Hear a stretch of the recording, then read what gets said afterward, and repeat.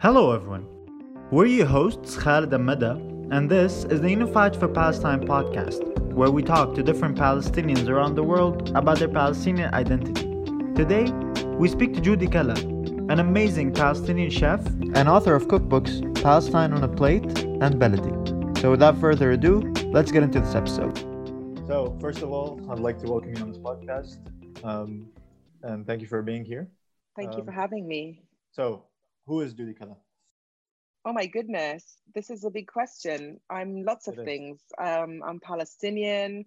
My family is from Alid and Safad, and we grew up in Syria and Qatar and the UK. And what am I? Who am I? I'm a chef.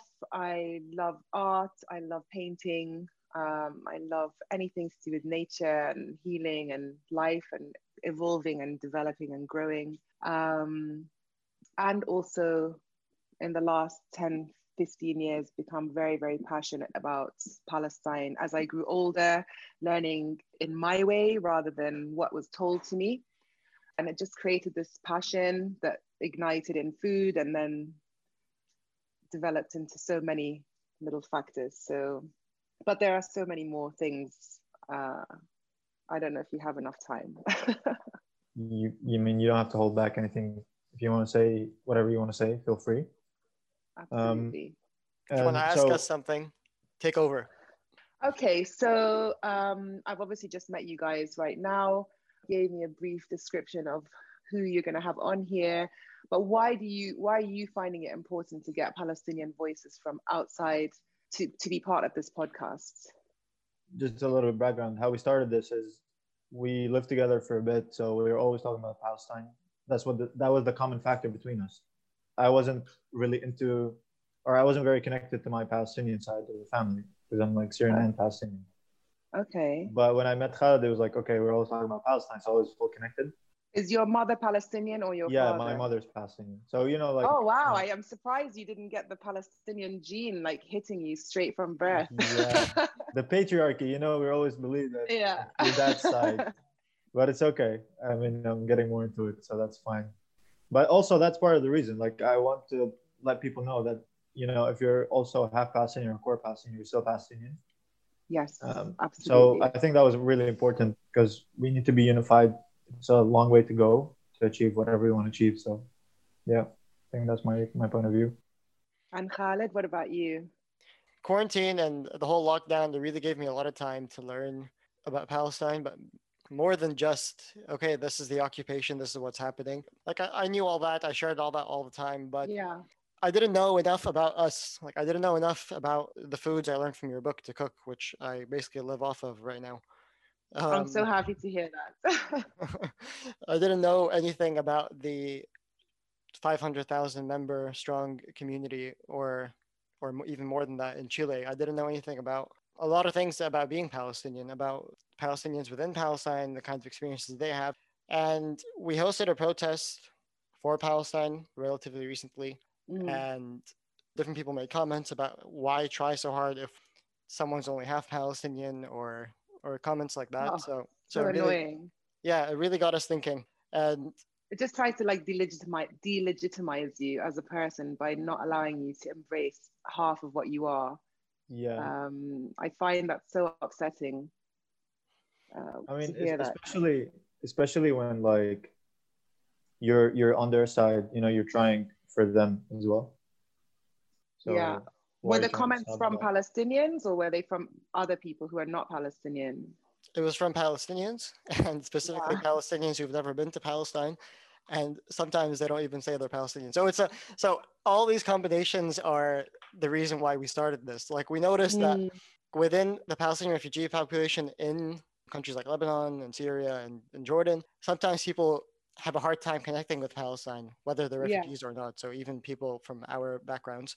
And it was the comment about being half Palestinian. It was everything. It was just not knowing about Palestinians in different parts of the world. And our page, it's partly connected to this because with our page, we want to bring Palestinians together. So we're very Palestinian focused. Good. I think it's really important.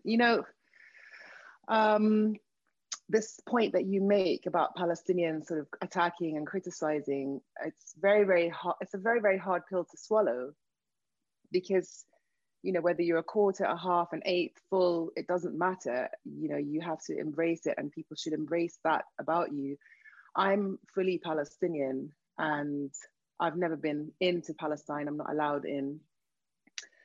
And neither is most of my family. Like so many, I think there's 8 million out who have no right to return, and so on, and getting attacked by other Palestinians. And I tell you something, I was actually having this conversation with my dad not even a week ago, explaining to him how, you know, I started showing him messages from Palestinians, you know, the aggressiveness and the harshness and the actual abuse. And, you know, I said to him, I don't even know why I'm even bothering doing this anymore, because, you know, we're trying to connect. I grew up in a very Palestinian house, okay? Mm-hmm.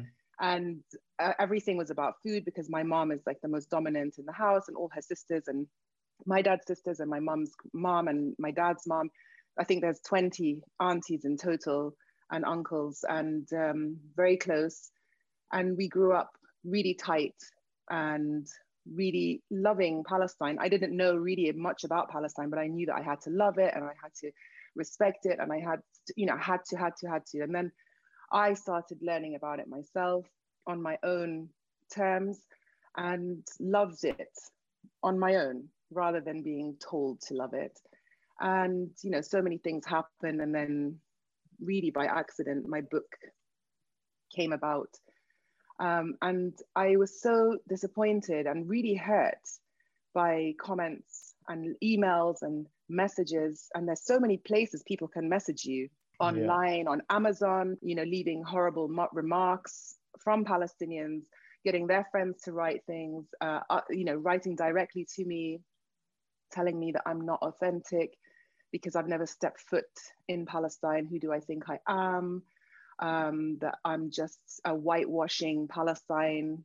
My recipes are not authentic enough. And I mean, how much more authentic can it be? I've learned from my mother, who learned from her mother, who lived in Palestine, grew up in Palestine, and was expelled, like so many. And it's something I really can't get my head around. It still happens till today. And I used to get very upset. It used to literally make me cry, because they're so personal and so hard to digest. And now I just look at them and I just think, okay, no problem. It's just your opinion. I'm fine. I'm definitely 100% Palestinian. I'm authentic in my own way, as is everybody else. If you don't like it, just move on. And also support from other Palestinians, zero. Literally zero.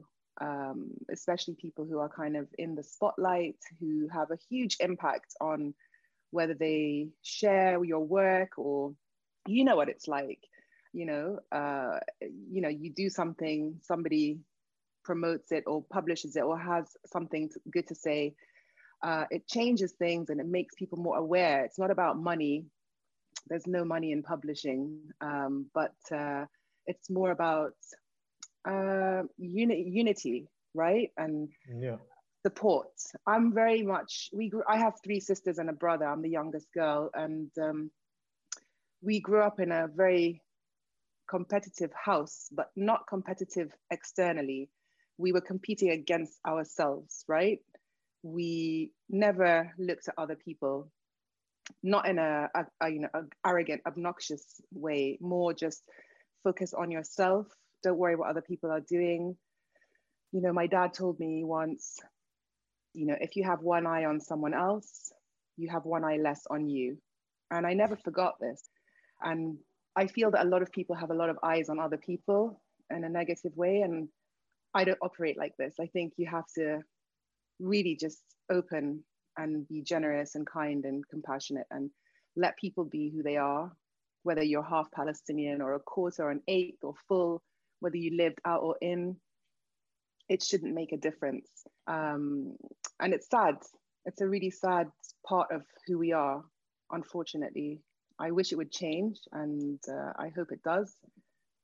But yeah, it's my main thing about being Palestinian is that we don't stick together enough.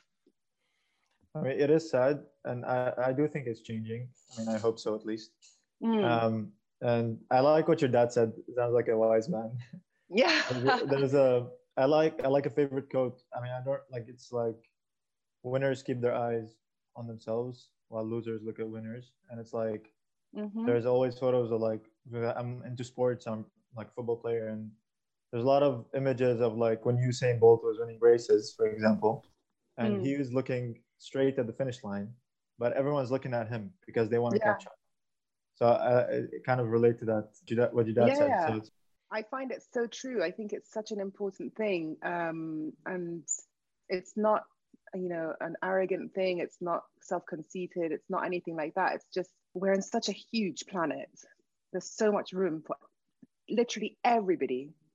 Definitely, yeah. Something. And even if they're doing similar things, there's always room because everyone has a different interpretation of something or another thing. And I find it's something that has to really just break open and for people to be a bit more compassionate towards other people, and also the hard work that goes into things that people are doing, and to respect that, because things, not even just books, cookbooks, it could be anything. It could be someone making a brand of clothing or jewelry. These things don't happen overnight.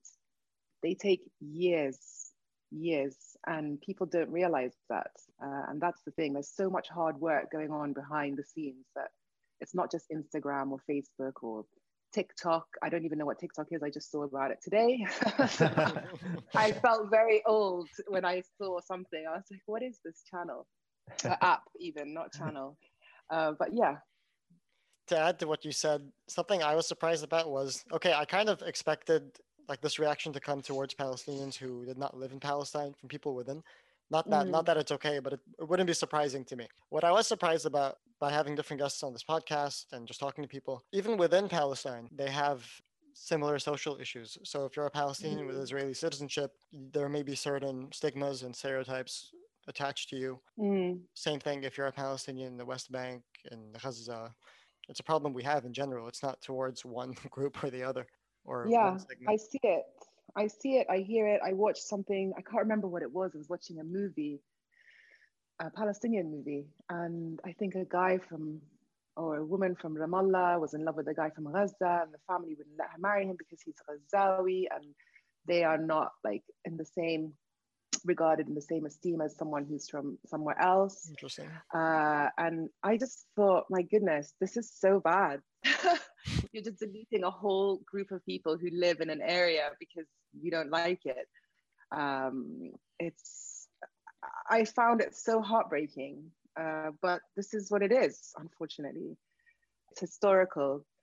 It has to be. Something must have happened that our generation and your generation are not aware of. So, well, we could be aware. We do have an answer to that. Maybe like a little. You do? Okay, go on. Tell me.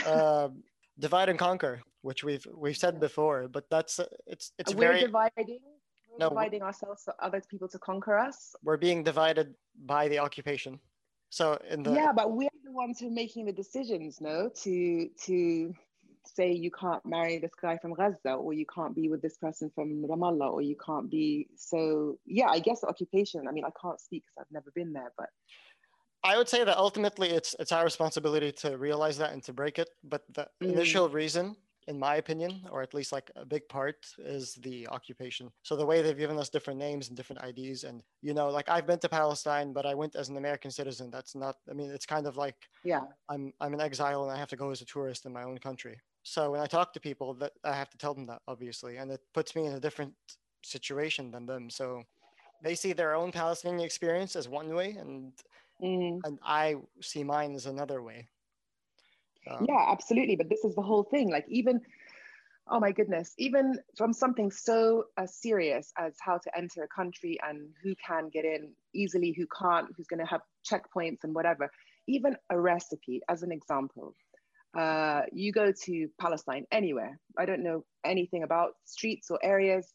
I know obviously where places are, but you ask the whole street to make msakhan, right? Or maklube.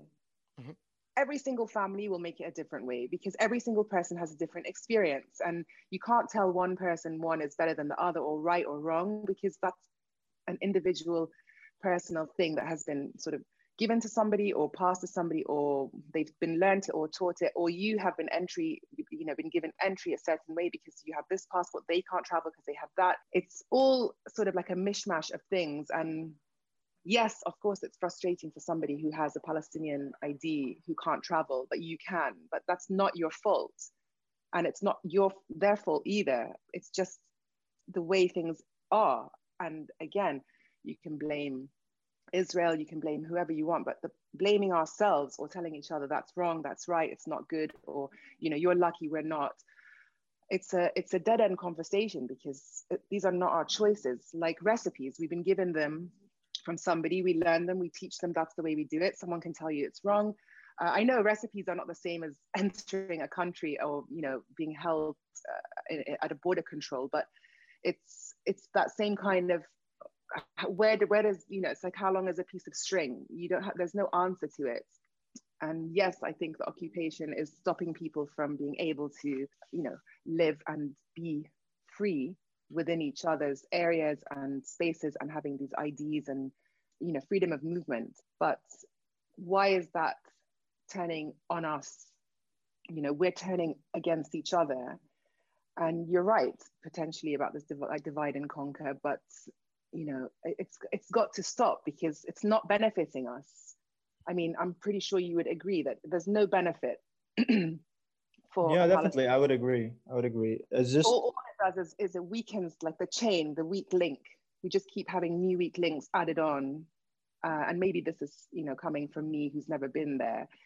Someone would say to me, like, you don't know what it's like. I don't 100%. But I also think if we keep adding more of us as weak links, then we're never going to come out of this in a positive light that is beneficial to us in Palestine. For us out, our lives are going on as normal, because that's just how it works.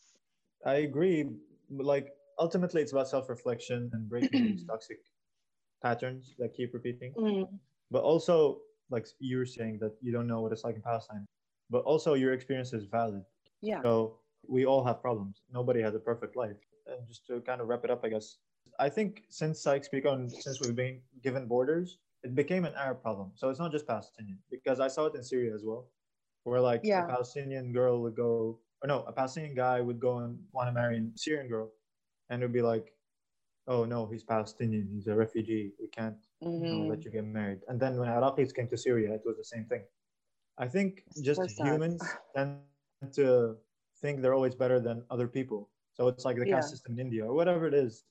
It's just people always want to have that little bit of edge over someone. I hope it does change with dominance. 2021. And maybe it's a control thing or a dominance thing, because we have so little of it in our own lives that we try to enforce it somewhere else. Honestly, everyone has their own reasons. So just to take a bit more onto a positive note, everybody we've invited to this podcast has pretty much said yes to us. Everybody, like even before really knowing what it's about, like it's a yes. Yeah, that's great. That's true. Not even knowing our names. Not even knowing who we are. And all Palestinians. So whether it's someone living outside or inside, or Israeli citizenship or not, or PA citizenship, they all say yes. So there's a lot of people that are taking the time, like you are, to get into this discussion with us. A lot of Palestinians are going to see it. This is who we want to see it, who feel the same way and disagree with the way things sort of are. I think it's an important subject, and I think that's why a lot of people have said yes. I think having platforms such as yours and ours, whatever we're doing on our own, is really a part of our voice. It's not the whole voice, right? It's something, a moment in time to say something that you think is relevant. And hopefully more people will start having conversations and discussing things and be more open to other people who are not like them, and be more engaging.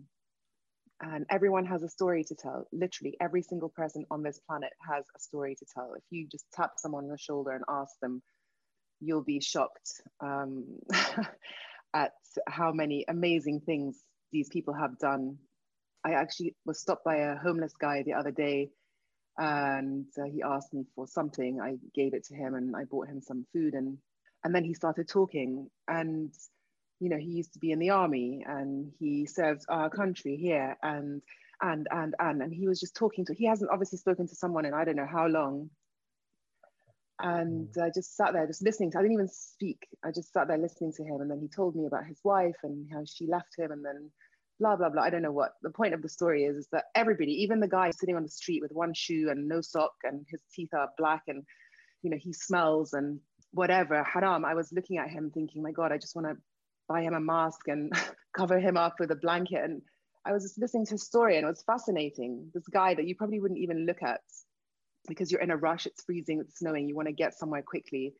And I think that's the thing. People don't stop enough to ask people, who they are, what are they doing, what's happening.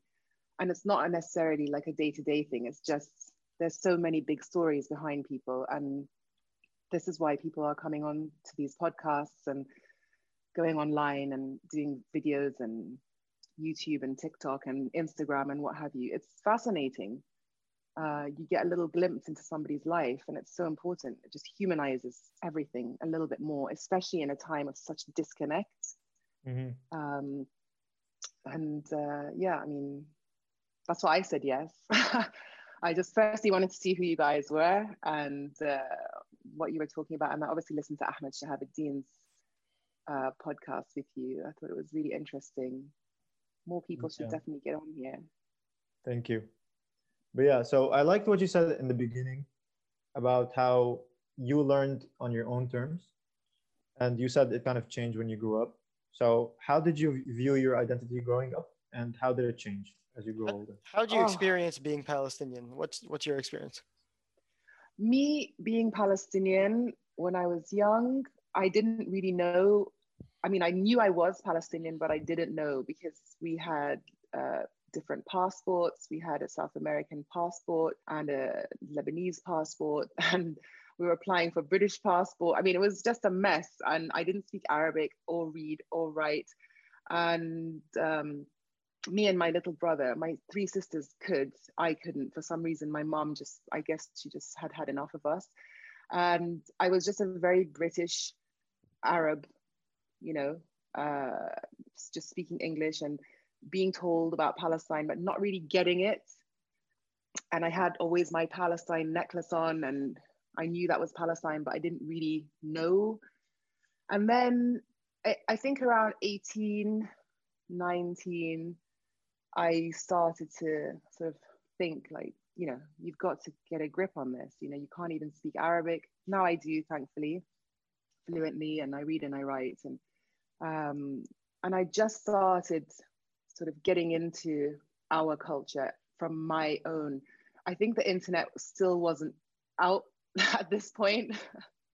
So that's how old I am. We didn't have internet then. So it was just going to libraries and finding random stuff written by very white people. And I don't say that in a disrespectful way, but white people who came to Palestine and wrote about us didn't really see what Palestine was really about, because we got into that situation because of those people. And then once I was about 25, 27, it became a bit easier for me to start investigating and learning because the internet was all fully up and ready, and we were reading things and watching things online.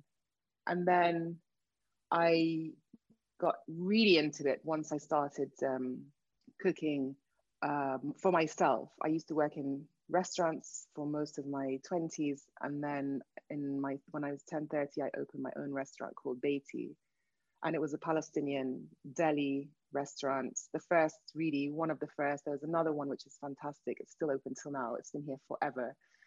And that's when I really became so involved in it, because I wanted to not just feed people, I wanted to explain why this dish is on the menu, where it came from, who cooked it, how long it's been in Palestine, and so on, and the spices and the herbs and where they come from exactly. It wasn't just here's a plate of maqluba or msakhan or sayadiyya or whatever. And people loved it, and I loved it because I was so passionate about it, and it just grew and grew and grew. And then it excited me. because I didn't want to see and talk about just the depression of Palestine and the, disasters that are happening, which, like you said, we all know about this complete disaster, occupation, terror that's happening for how many years now. I wanted to learn. Exactly. I wanted to learn a different side of it, because when you just get bombarded constantly, you become slightly numb from the outside. Obviously, I don't know what it's like for somebody in Palestine. So if anyone's listening and thinking whatever, I'm just saying from an outsider's perspective, you become numb. And I wanted to celebrate Palestine for me, because I wanted other people to love it the way I loved it when I grew up, because I learned about it independently from, you're Palestinian, your mom is from here, your dad is from here, you wear this necklace, you do this, we're going to have this dinner because this is what Teta used to make. And I wanted to have my own rules and my own life based around this, but in a way that was adaptable and easy to kind of filter in. And it worked. And this is how my books came about. I was writing Palestine on a plate without even a title. I didn't have anything at the time, before even knowing it was going to become a book. It was just stuff I was writing for myself. And, so many people really loved the book because it had the title of Palestine in it. And it was the first to have it. And I was so nervous that no one would kind of celebrate that with me. And they did. And it was such an important moment for me in my life, because all the books that I had read never had Palestine. It had the Middle East or Israel or some other word, a historical name of something. And then I felt like I've got to do this. Was it hard to publish that? Yes, it was. I got rejected by everybody. Everybody loved my book. Obviously, you have an agent, and then the agent shops your book around. And I went from meeting to meeting to meeting to meeting, and everyone told me they loved the book. Oh, but we already have another book. It's an Israeli book. It's very similar. I'm like, okay, it's not really, because they stole our food, but okay. Next one, it's like, oh, the food looks amazing. We just can't have that title. Would you change it? No, that one's gone. Another one, it was just, Palestine doesn't exist. How can we publish a book about a country that's not on the map? And I just thought, no, I can't. And it just became so difficult until I met my publisher, Jackie, who is a very, very amazing lady. And she's very famous for publishing books about very specific locations in the world. Like, she won't publish a book on Indian food, because if you go to the north and the south, the east and the west, it's different cultures of India, and they don't cook the same. Like, my dad is from Safad, my mom is from the coast, and Palestine is the size of a sesame seed. But even then, my father had not eaten half of the foods that my mom had eaten growing up, because hers was very light and fiery and chili and tangy and lemony, and his was more meat and yogurt and lamb and rice and burghal based. So, it was such an amazing moment when I met her. And, she had to think about it for a bit. And then she was like, let's do this. We're going to print a really small run just in case. But they reprinted and reprinted. I think we had more than 70,000 sales of that book, and she only printed 5,000 initially, which was amazing, right? For a first time book, and also her kind of going out on a limb just to see this come to light. And I'm so happy she did. And she's also so happy she did. That's why she asked me to write my second book, Baladi.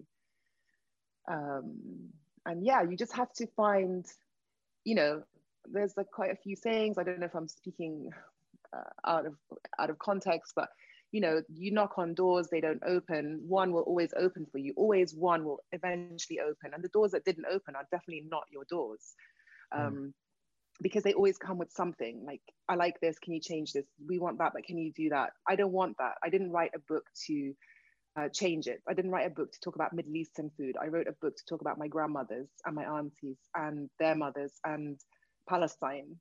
So changing it to a Middle Eastern book would have just been pointless, because we all know how many books are flooded in the market of Lebanese, and especially Lebanese cooking. I have to say, I don't really know that many Syrian, Iraqi, Turkish, and Jordanian cookbooks out there. There are a couple, but not enough. So yeah, you just have to keep pushing, and eventually someone will see it, whatever it is that you're trying to get out there. And then those are your people, you know? I always believe that. Keep knocking on doors. Eventually one will open. I love this mentality. Like, you just keep Yeah, pushing, and eventually it'll happen. You have to, not like a stalker pushing, right? You need to be delicate and just yeah. No, like, you have the talent, you go for it. I mean, yeah, honestly, you have the belief. I love your book. It's so beautiful. It's like the graphics on it are really nice. The way everything is written, the stories it tells, the way everything looks, like you get hungry looking at the book. I agree. Good. I'm happy to hear that. That's what I want. And I also want people to learn how to cook stuff without being scared. I've done maybe 200 cooking classes in the last 6 months since the pandemic sort of hit and lockdown happened, and over 600 repeat students coming in. And once we finish classes that most people are scared to do, for instance, knafe or whatever, anab or matlube or whatever, it could be anything. At the end, it's like, oh my goodness, I didn't realize that it was actually quite simple to make. And I said to him, yeah, it's simple because the fear is what stops you. The fear stops anyone doing anything in life, literally anything. It's not just cooking. But when they join the class, we talk, we laugh, I let them kind of just relax. Lots of people know each other because they've met so many times on the classes, they're chatting. And then we kind of get into it. And I keep going over and over things just so people can get it. And, you know, everyone makes the best food by the end because it's that fear has gone. Everyone's relaxed, we're laughing and just enjoying it, right? The fear is gone and then the fun comes in. I think that's the problem, that most people get intimidated for things because it seems so daunting when they watch their mom make something or their grandmothers or whatever. And it is, because it was like that for me until I stepped back and did it myself. And I was like, right, okay, I can do this without anyone. And now these people are cooking stuff and sending me photos like, Joudie, I made this and I made this and I made this. And it's amazing. My husband loved it and so on. And it really gives me so much pleasure and so much happiness inside to hear that they're recreating things that they haven't eaten because their mom had passed away or they haven't been home for so long. And these books are a guide, right? And they can choose, you know, to finish them off how they like, because these are just the way my family does things. It's not the way, it's our way.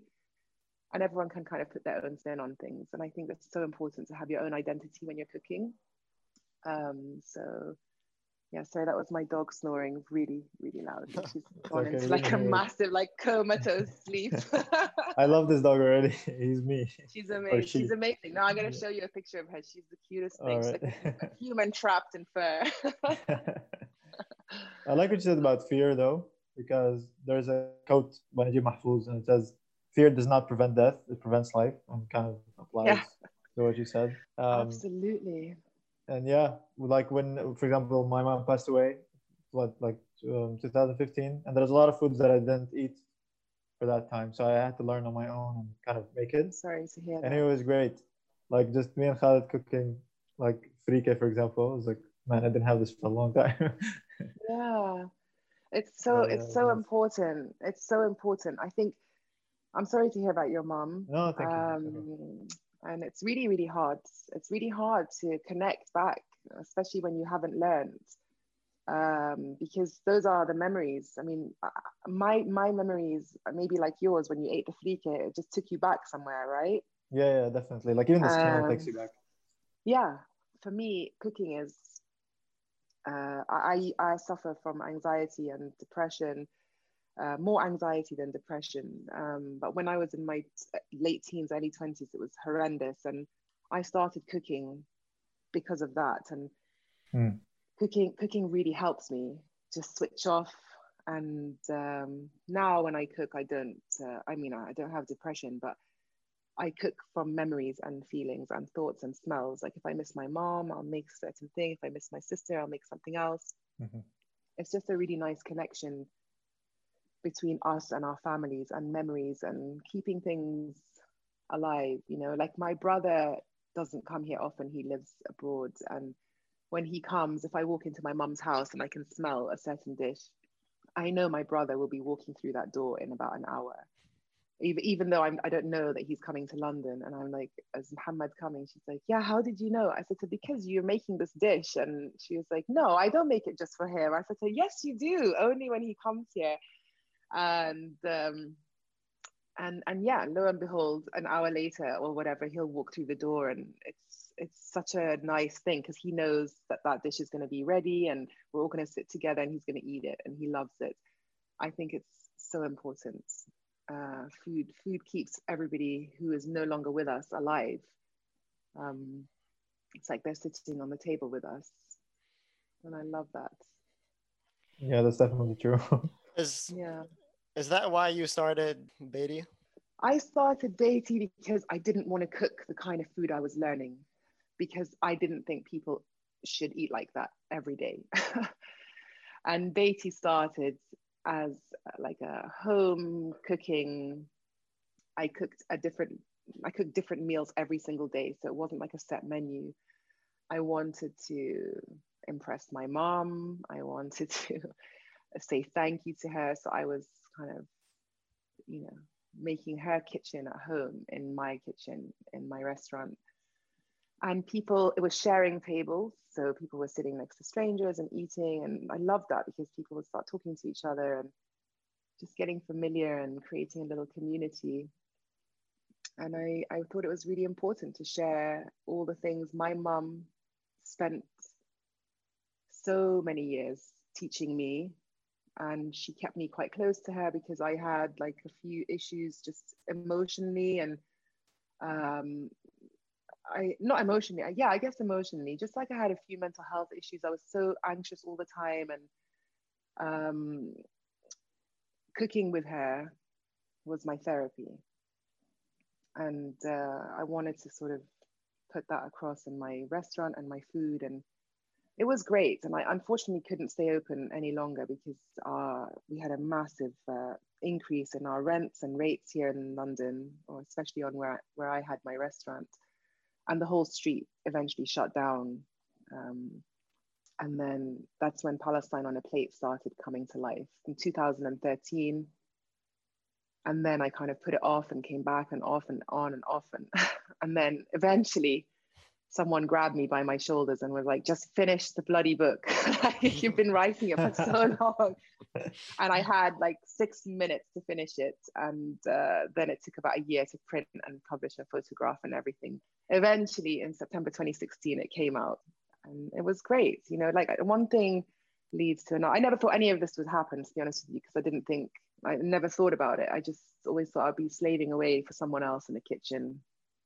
And I'm so happy I didn't. And I'm so happy my old boss really helped me kind of leave his job to find my own, you know, legs and start my own thing, even though I had zero experience to be my own boss or anyone else's boss. As a matter of fact, all my staff that worked for me used to have like interventions with me every week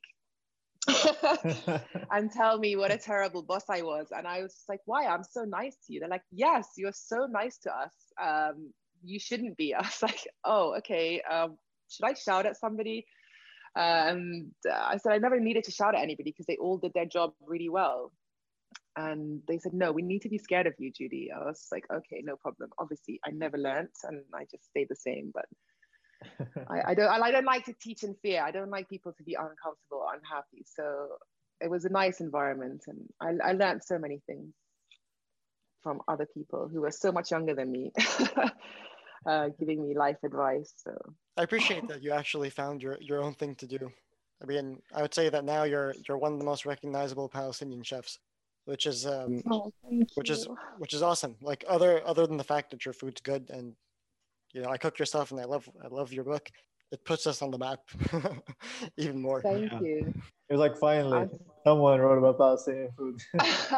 Finally, they're I'm asking so us about happy to Palestinian chefs. Okay, we have a few. Yeah, we have a few. There's so many popping up. I'm so happy about it. After I went on Instagram, well, actually, my friend Steph, he created my Instagram account because I didn't know how to use it. And when it got to like 5,000 followers or something, he's like, by the way, you have an Instagram page. People are asking questions. I don't know what to say. I was like, what's Instagram? He's like, this is something everyone's using. And then I just sort of figured it out eventually, like 2 years later. And then I started seeing lots of people popping up and, you know, following other people. And I loved it. I thought it was so great to see all these Palestinian women and men, you know, blogging, food recipe testing and writing things and having so many beautiful, you know, creations coming up. And I was so proud. I just thought, oh my God, this is amazing. Like everyone's got a platform somewhere, not just necessarily Instagram. It could be anywhere where they are just sort of grabbing their identity and shoving it in someone's face and being so proud of it. Because at one point I used to tell people I was Lebanese. Not there's anything wrong with being Lebanese. It's amazing. I just was like, do I tell people I'm Palestinian? What are they going to think about me? And because all, you know, the stories, like we said at the beginning, it's all doom and gloom and disaster. I didn't want to be associated with it. And now I'm so, I mean, not now, it's been now, I'm 43, by the way. So when I say now, it's been like 20 something years. I've been like screaming it out of my mouth for so long. I'm so proud to see other people also doing that too. It's such an amazing thing to find your identity and sort of stick to it and teach other people about it, not by force and not by shouting and not by aggression, by food and by culture and, you know, clothing and music and whatever it might be. I think it's amazing. And I follow everybody and I love to promote everybody, apart from the people who are so rude and mean to me and attack me and abuse me. But I kind of stay away from that. It's just like, there's so many other positive things out there. And yeah, everyone needs support. You know, when I started, and even till now, I don't get much support because everyone looks at numbers and they think, oh, she's got 150 something thousand followers. We don't need to repost her stuff or share her things or tell people about her, because people look at it and compete. I don't see numbers. I just see products, right? I see people's creativity or what they've developed or what new dish they've come up with that is Palestinian inspired. And that's what gets me. I don't see like, oh, Khalid's got more followers than me. I'm not going to post about him. I'm going to post about someone else. And I think that's the thing that has to change online, is that we're all in this together. No one's going to get anywhere faster if someone has more or less than someone else. I have the most followers from most of these bloggers, but my friend actually called me from California and he's like, how come you don't have any people sponsoring you to do posts and, you know, product, you know, stuff? And I said to him, because I just say no, not for any reason. I don't want to dilute my page with stuff I don't believe in, or a product that I don't really like because someone's going to give me money for it. It's not why I make my own money doing my job. Like I actually have like a business and my catering or my classes or whatever it was. He's like, yeah, but you have so many more followers than these people and they get all these companies to kind of work with them. I said, good for them. I mean, it's an amazing thing for them. It's a great opportunity. I'm just not, that's not what I'm looking for.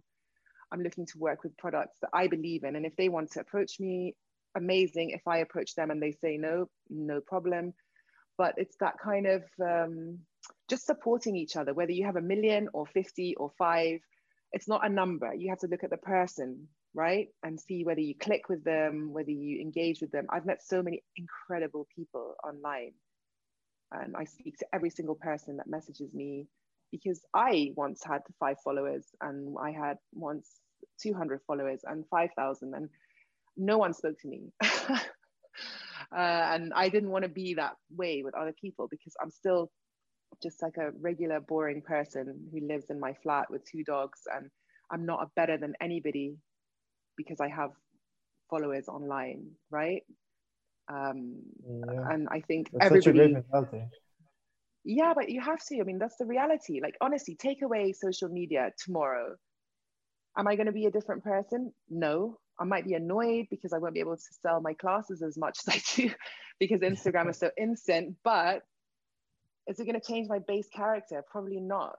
And I think that's what a lot of people mistake, and they get so wrapped up in it. And it's such a mistake, you know, it's such a mistake. And I find myself so detached from people like that. There are lots of people who message me who have plenty of followers and asking me to do stuff for them. And I say no, because I don't like them. I don't like their ethics. I don't like their morals. I don't like the way they harass people, or they kind of just want to push their numbers. If you're not good and you're not kind and you're not helping and you're not genuine or authentic or so many things, I'm not going to promote or push anything if I don't genuinely like you or follow you or believe in you. And it's not because I'm the person who decides this, it's my feelings, right? And I think everyone should sort of be the same. Just, you know, keep doing things that you're doing for yourself rather than for other people. I post stuff like, I just take a photo, like 2-3 photos. I'm like, oh, this one looks nice. I post it. And a lot of people message me like, oh, you don't really style your food, and you don't, you know, do a scene or set up, okay, you know, whatever. I don't know, food styling, let's say. No, I'm eating this in 7 minutes. I want to take a quick picture before it goes cold. I didn't make this photo for Instagram. I cooked it. It looks good. It's Palestinian-ish. I'm going to take a photo, post it. If you like it, great. If not, I'm eating it. I'm not going to sit 4 hours like putting my chicken drumsticks on top of something so I can eat a cold matlube or whatever. And this is the thing I say to you, like, people like to criticize a lot. It's just like, okay, you do your thing, I do mine, and I'm happy. If you don't like it, look at someone else's page and let's kind of leave, you know, part ways here. I don't like negativity. If I don't like something, I'm never going to tell you. I'm just going to not say anything and move on. You know, I'm not here to be the police of people's life and tell them what's wrong and what's right. If they posted something or they said something or they did something, it's because they felt it was right and they wanted to do it, and great, go for it. I'm not here to, you know, ruin your party. Everything you're saying reminds me of, I'm going to quote Ahmad Shahabuddin here. say yes when it's about Palestine. Yeah. Ahmad Shahabuddin is like my brother. So whatever he told you is probably something I told him, okay? I want this to go on record. Me and Ahmad speak about 48 times a day for the last 4 years. So yeah, we used to have this joke between us. He's like WWJD. And I was like, what does this mean? He's like, yeah, what would Joudie do? Because every time he had every time he had something or like a dilemma or for work thing or whatever, he's like, he'd send me a message, hashtag WWJD. And then I'm like, tell me. And then he's like, I'm like, oh, I think you should do this. So yeah, we were going to actually create a podcast called What Would Joudie, WWJD. But it's so hard to pin Ahmad down, like properly, like a commitment. He can do like a one-stop thing, but a weekly thing became so difficult. So I hope you're listening, Ahmad. Ahmad, if you're listening, I'm going to call you in 10 minutes. And we're going to do this. Yeah, no, he's great fun. He's great fun. He's a great guy, honestly. I love talking to him. Even like I literally speak to him 100 times a day. It's just the way he sort of vocalizes things and puts things, it's so artistic. I don't know, it's like music. From when Ahmad gets into journalist Ahmad mode, I become like mesmerized. I'm just watching him and his lips moving. I'm like, what did he just say? It's so amazing. There are so many fantastic people out there. And I think we should sort of celebrate each other as much as possible and stop separating ourselves and start to become more unified, more caring and helping and boosting and life-changing. Honestly, some of the most amazing random things that happened to me online and in life were just the most random things from people who I never expected. And they changed my life, right? And they didn't know that. And I did. And obviously I told them later, privately.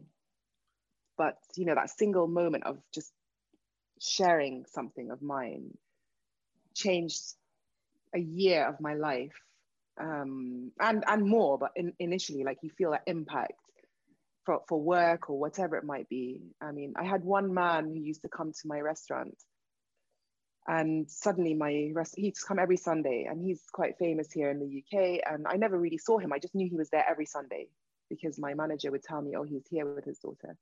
And then the restaurant closed overnight. And then, so he called me, and his voice is very, very specific and very particular.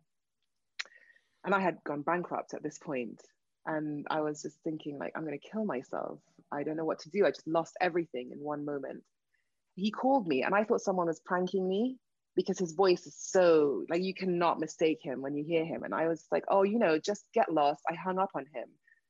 And then he called me back. He's like, excuse me, did you just hang up on me? I was like, is this really you? He said, yes, it's me. And I did not appreciate that. I said, oh, I thought someone was joking and playing a prank on me. He's like, no, of course not. He's like, where are you? You're shut down. I said to him, yes, I'm shut. This man owed me nothing, right? He only used to come to eat the sayadiyya on Sunday, every Sunday. He loved it. He used to come every Sunday. And this guy literally took me, hired me for like 30 events from nowhere. No way. And he booked me in for 30 events throughout the whole year for these big events. And I just said to him, why are you doing this? I literally just fed you sayadiyya every Sunday for the last year.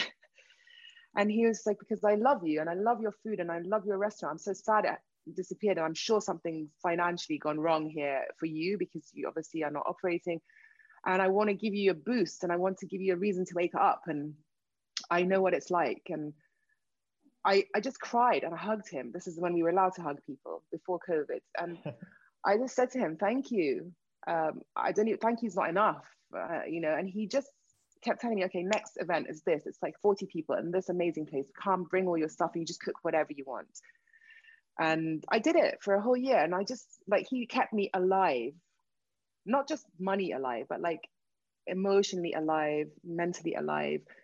And he saved my life,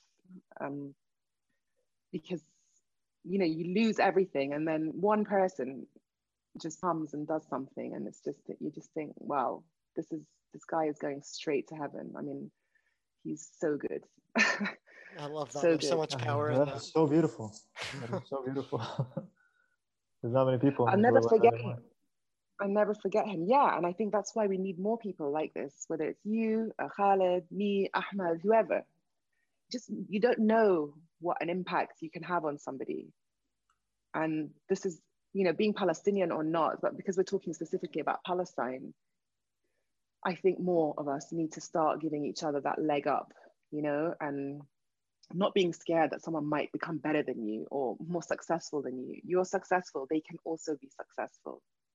It's not a competition. We're not coming out of this alive, we just need to do our best and be the best version of ourselves. And, it's taken me a long time to get to this point. I was very competitive internally my whole life, but never looking at other people, just between me and myself. Now I'm not competitive anymore. Khalas, I've come to a point where I'm just happy doing what I'm doing. I'm not rushing.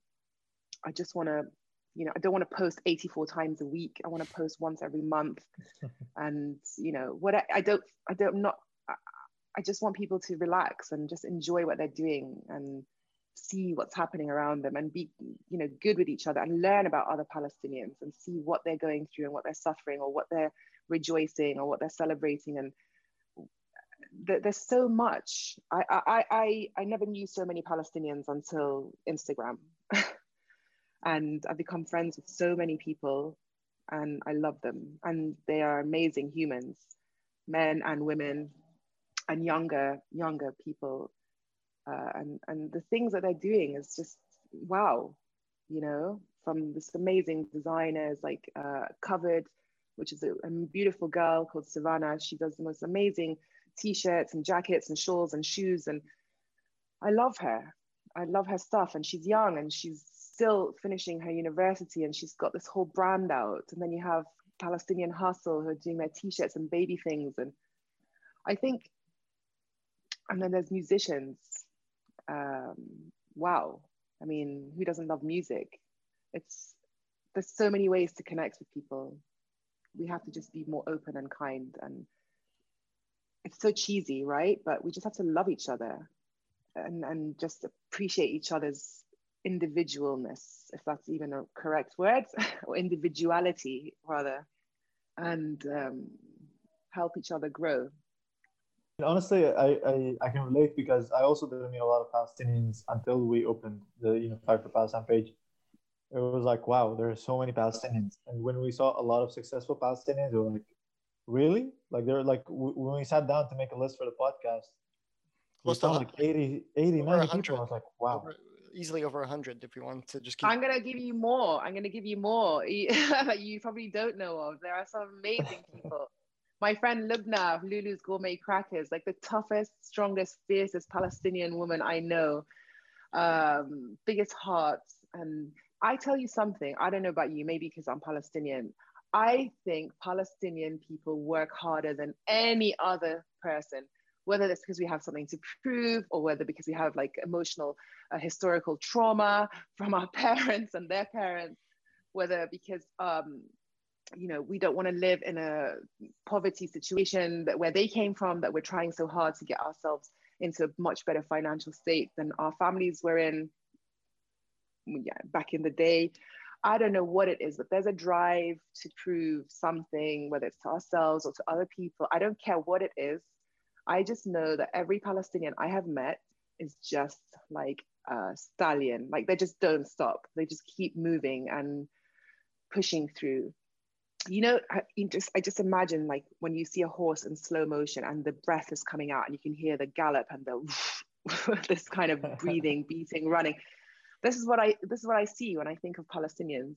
Sorry to everyone else who isn't Palestinian, but if you're half or quarter and eighth, you're still Palestinian, so you're all included. But I just feel that they are, and I love that.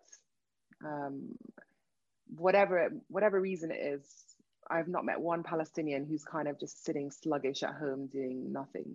And if there is, come and call me. I'll sort you out. Yeah, I mean, honestly, we have that fire, and that's great. That's what I love about the culture and people. I've been saying that to Meda for like months now. Ask him that Palestinians are like, look at this, man. Everyone's doing something, or we're the most educated people. Like I always say stuff like that. Yeah, literally, we have to because like that's the truth. Like literally, I'm sorry to everyone else, but it's true. Like it's kind of like you don't want to go back into a situation where you feel like you're helpless or you're under occupation or someone's controlling you. So you always want to prove like twice. You want to do twice the effort as everyone else. You want to work harder than everyone else. So yeah. Absolutely. So like sorry, go on. Sorry. No, I was just going to say, I was actually talking to this girl the other day on a totally separate subject, but I'll bring it back to this. We were talking about something to do with life. And she said to me, something about her grandparents did not suffer and do what they had to do to get out of where they were for them to come to the UK to have a good life and for her to just mess up, right? Our grandparents suffered like the most trauma, I think, that we personally forget. Obviously there's other traumas happening in the world, we're talking specifically about this. Our grandparents suffered the most traumatic experience, and for us to sit here like little losers when they had to like pack up their whole life on their shoulders with like 20 kids walking or swimming or on a boat or whatever they did to get to Syria or Amman or Jordan or Egypt or wherever they ended up spreading to, for us to just sit here like doing nothing, thinking, how wrong and terrible our lives are. Listen, everything is relative. I have those days a lot, okay? But I get up and I'm like, Umi, yalla, just do it. Your life is going to end one day. You're going to move. And I think about it. And when she said this to me, I said to her, this is such a great thing. They did not suffer for us to be here doing nothing. Right? They're not here anymore. We need to do that for them. We need to speak for them. We need to showcase for them. And this is the repayment for them. If they didn't survive it, my mom and dad wouldn't be here and we wouldn't be here. And it's just a thank you to them for surviving that crazy experience that they had to go through. And there's no way I'm going to sit on my ass doing nothing. I love that about Palestinians in general. Like whether it's in Jordan or in Salvador, always like, you know, a decent amount of Palestinians doing really cool stuff. Yeah, so many, and you should be proud of it. I felt like you were a bit hesitant before, like, oh, you know, it sounds so like weird to say that about ourselves, but I think if we don't celebrate ourselves, Khaled and Mada, who is, right? Who's going to? We have to do it, and then other people can follow. You Exactly. know, too many people putting us down. We need to change the story and stay unified for Palestine. Yeah, exactly. Yeah, good. You slipped that in. Yeah, plug.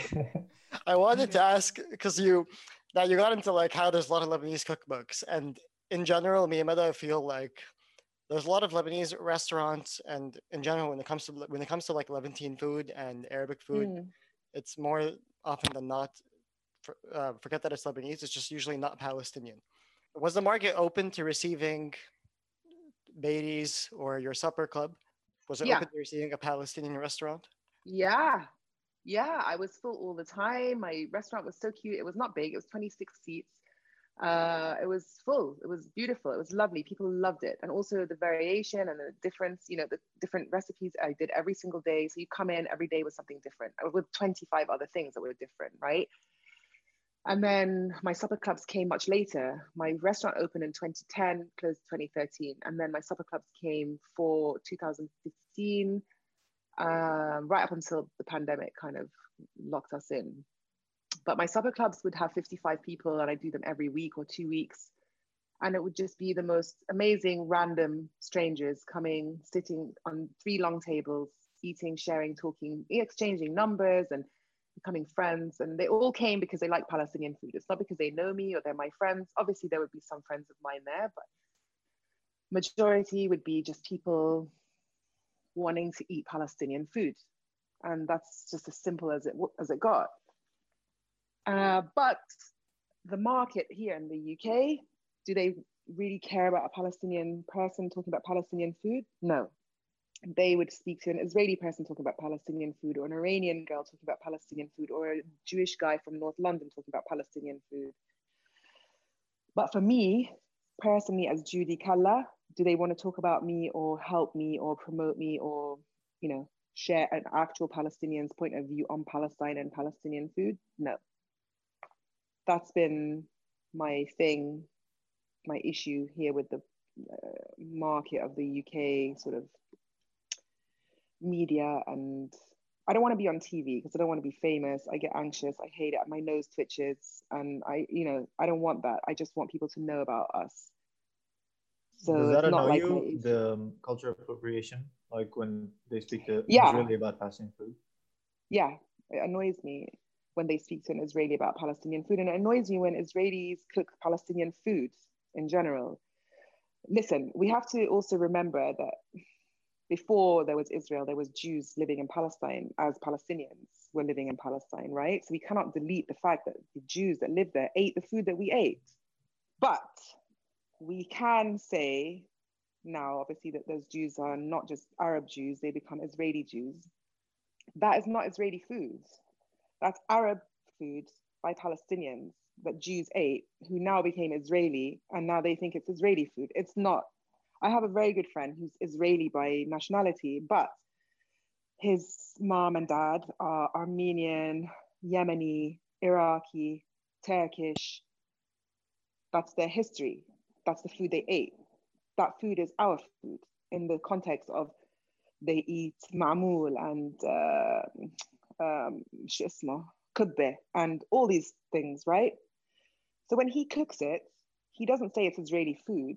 He's an Israeli guy, grew up in a Yemeni, Iraqi, Armenian, Yemeni, Mabarif-ish house, but a Jewish Israeli guy. So is his food Israeli? No, he doesn't say it is. He says this is a Yemeni Jewish dish because it is, but it's not Israeli. So this is where you have to get and really respect that side of Israelis who do respect the authenticity and the origins of where things come from. But if he's going to make ma'luba or msakhan, he has to say it's Palestinian. And also, we were speaking about this the other day, because I speak to him also all the time. What is Israeli food? He doesn't even know, right? It's just a mix of, I mean, as far as I know, it's a mix of everything. Everyone who moved, it's a mix of everything. Yeah, mix of everything. You know, and this is an important thing to remember. Obviously, we don't want to like delete every Israeli. And you know, somebody wrote me a message saying, you know, how can I promote my friend who's Israeli? I promote him because he's a good person and he's a lovely guy and he's kind and generous and he's caring. And I don't give a crap that he's Israeli. I care that he's good, right? And I don't want people to paint everyone in the same brush. Like the one from Ramallah hates Gaza and Gaza hates Nablus. And we can't do that. We can't do the same also with Israelis. How do you fight back against cultural appropriation? Because it is a really big issue. Like Taboon, I found out it was called the Laffa. Apparently, that's what. Yeah, Laffa. Oh, what the hell is that? You know, which I've heard people call it that before. And Ka'ak. No, I fight. Ka'ak is called Jerusalem bagel, and I've also heard people say that. Yeah. Which is. Yeah, I fight back. No, I fight back. I fight back, and I say that it's not, because this is not a bagel. This is a ka'ak, and I don't let things slide, like sabbaha and whatever the things that they have. The sabich sandwich. This is Iraqi. It's not Israeli. But because the media and the money is so strong behind this to spread it across globally, that's why it's become popular. That's why people talk about it. This is appropriation, like couscous. They're not couscous. The giant couscous, Israeli couscous, is maftool. Yeah. You know, I have a very big issue about these things. I never stay quiet, whether it's an Israeli friend or not. I'm not going to say that, yeah, actually, that's Israeli.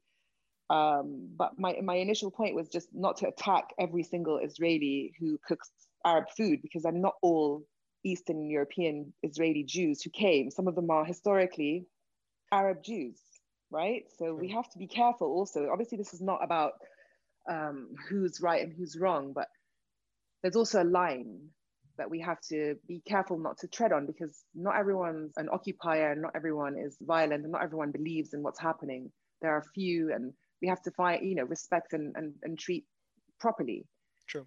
On the flip side, you have the other people who I worked with, three Israeli people who literally screwed every single one of us over a couple of years ago and told us that we were going to be in this book that's all about Palestine and this and that, and I don't know what. And then it turned out to be like the biggest pile of rubbish, lie after lie after lie, after they got us all into the book, myself and 5 other Palestinian chefs. And this is when I thought, never trust anyone. Not just never trust an Israeli, just never trust anybody. Because it was insane what was happening. And we couldn't stop it, because it had already gone into print and it had already spiraled. And, you know, I spoke to all the chefs. I was like, guys, what is this? We just basically inserted ourselves into like a huge Israeli propaganda against ourselves. And we ate a big humble pie in this moment. And so, you know, you have to weigh things out and learn yourself and never repeat mistakes. And not everything love and peace. What is it? Not everything that glitters is gold, as my mom tells me. You know, just because someone's waving a peace and love flag doesn't mean there's actually peace and love behind it. So now my answer is always no. And, you know, but definitely no to appropriation of food, our culture, our clothing, our country, our words, our everything. No. Yeah. Especially from a different kind of perspective. Yeah. Yeah, I mean, it's right. I think we should fight back. And honestly, we do tend to generalize a lot in general. Like when we talk, like, oh, Israelis, blah, blah, blah. I mean, obviously there are some good people, like, and you should take each person as their own experience and hold them accountable for their own opinions. And which is also what I liked about your supper club. Like I saw a lot of different parts from all walks of the earth, you know, eating there on like the video, and different people. It's honestly inspiring, like the strangers coming together and eating fast food, you know. And that's great. So I would love to know more about that because I love meeting strangers in general, and I love food. So listen, could you tell they're us great more in fun. detail? They're great fun. Once we come out of this lockdown, and hopefully when more people are safer to be around, it's so crazy. I just can't see the end in sight. But that's another subject we can spend 3 days talking about. The supper clubs are amazing. They're fun, they're light, the music is great. It's like a Palestinian, Middle Eastern inspired theme music in the background. And everyone's just sitting in this beautiful room with all this delicious food in front of them. They have like 7, 8 starters, and then a main course comes out, and then dessert comes out, and people are just literally eating things with their food, with their fingers. I usually don't serve dessert with forks and knives. I want people to just eat like they're at home. Yes. And they hate me for it because it's always with uttered or something sticking on their fingers. So I said, just lick your fingers. I mean, this is how you would eat. And This is how you do you know, it, you guys. have yeah, I just want people to relax, and it's such a nice thing. I don't really talk that much in my events. I just come up and say hi to everybody slowly, quietly. I'm quite a shy person. You wouldn't get that in this interview or any interview, but when I'm one-on-one with somebody, it's very different. I'm like a dynamite. And then when I'm with 50 people, I'm like a squirrel sitting in the corner. And it's just really nice to speak to them and listen to how far people have traveled. And somebody came from New York, another one from Boston, one from Nigeria. I was like, you came here all the way just to eat at the supper club. Oh, wow. And they're like, yeah, we did. I was like, oh. Cool. I was just like, crap, I would never have done that. That's a plane ticket and a hotel and a dinner.